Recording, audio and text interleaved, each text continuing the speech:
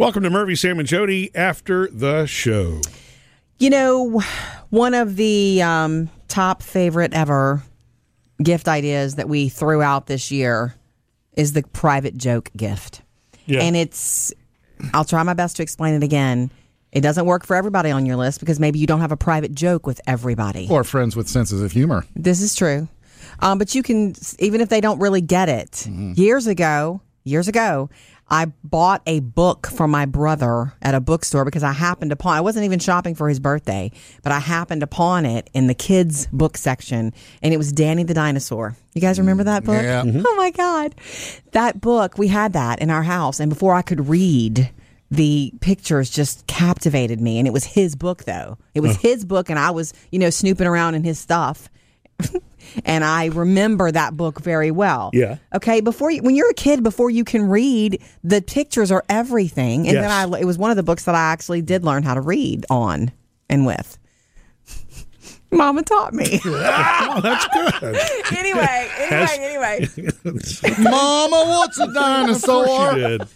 That's sweet. Anyway, I came across like a retro copy of it. Yeah. And beautiful. And I bought it for him, and I wrote in it. And I don't know if that really meant as much to him as me, but I do think it did because he is a sentimental type, and he remembers that book well. Yeah. And I think he does still have it.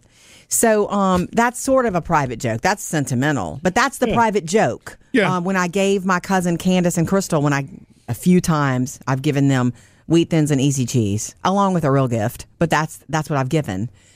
Because it's something we used to eat when we were in college and had no money and nowhere to go. And we would sit there and catch up and eat that. I remember Candace arriving at my apartment and going, Easy Cheese. Yeah. And we would just sit there and it was just a special time because I hadn't seen her in months. Well, I think most people consider private jokes to be ha-ha, but really it could be a funny moment or just something that's special that happened between you and someone else or a group. They mean the most. Yeah, and that really nobody else understands. It's sort of really more like, an inside That's what it is.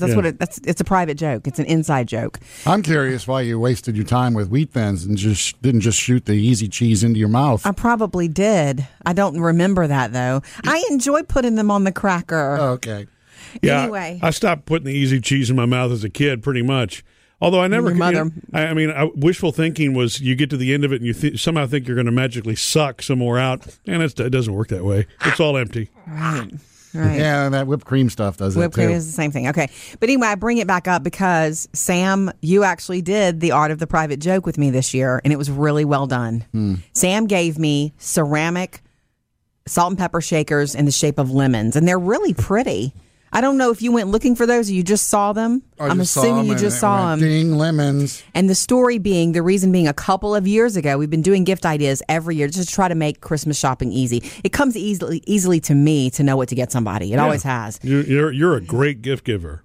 Thank you. But not always. I mean, I've missed the mark. God knows. But I have a lot of ideas. That doesn't make me great, but I have a lot of ideas. Sure. And so one year I was saying, because I felt like this was true, it was a couple of years ago that somebody here at work dropped off a big basket full of lemons from his lemon tree at home. And I was like, awesome. I took several home. I put them in my water for days and days. And I remember saying, if that's all you've got to give, then give lemons. If you have a lemon tree, then give lemons. And Sam fell out of his chair laughing. I thought that was the funniest thing he'd ever heard. He thought that was the lamest gift I ever suggested. But I suggested it with these words. It is enough. It is enough to give all that you have, okay? Yeah. Whatever it is that you have. That's why my grandfather, who does not garden anymore, every time we would see him in the summer, he would send me home with tomatoes because he'd grown them and he had them to give and he wanted to give us something. And so anyway, a couple of years down the road, Sam gives me salt and pepper shakers in the shape of a lemon, which I guess that means you're being the private joke, but you heard me. That's cool. Yeah, I mean, I'm sorry gift. it was a salt and pepper shaker because why? Just those things are. I like them. Yeah, okay. We have company coming for Christmas. on Christmas Eve, I'm feeding 14 people. I've already had to do the math because I'm cooking. Yeah. And I am going to fill those up too because I want there to be plenty of salt and pepper shakers at the table. Okay, so they can be spared. They'll be used. You don't like variations on salt shakers, or you don't like decorative salt shakers? Two things. My salt and pepper shakers are those clear glass kind you find in the restaurants. Yeah, I like those. Plain. But also, too, salt and pepper shakers are kind of like, Murphy and I have said before, wallets. You don't buy them for someone else. Yeah, because you're right. That's my taste in salt and pepper shaker. Okay. So if you bought me something fancy, it would be like, great. Well, what am I going to do with this? I have no complaints about these because I do have cutesy salt and pepper shakers, especially at Christmas time. I have a Santa and Mrs. Claus, and Santa's, if you put them close together, he's kissing her.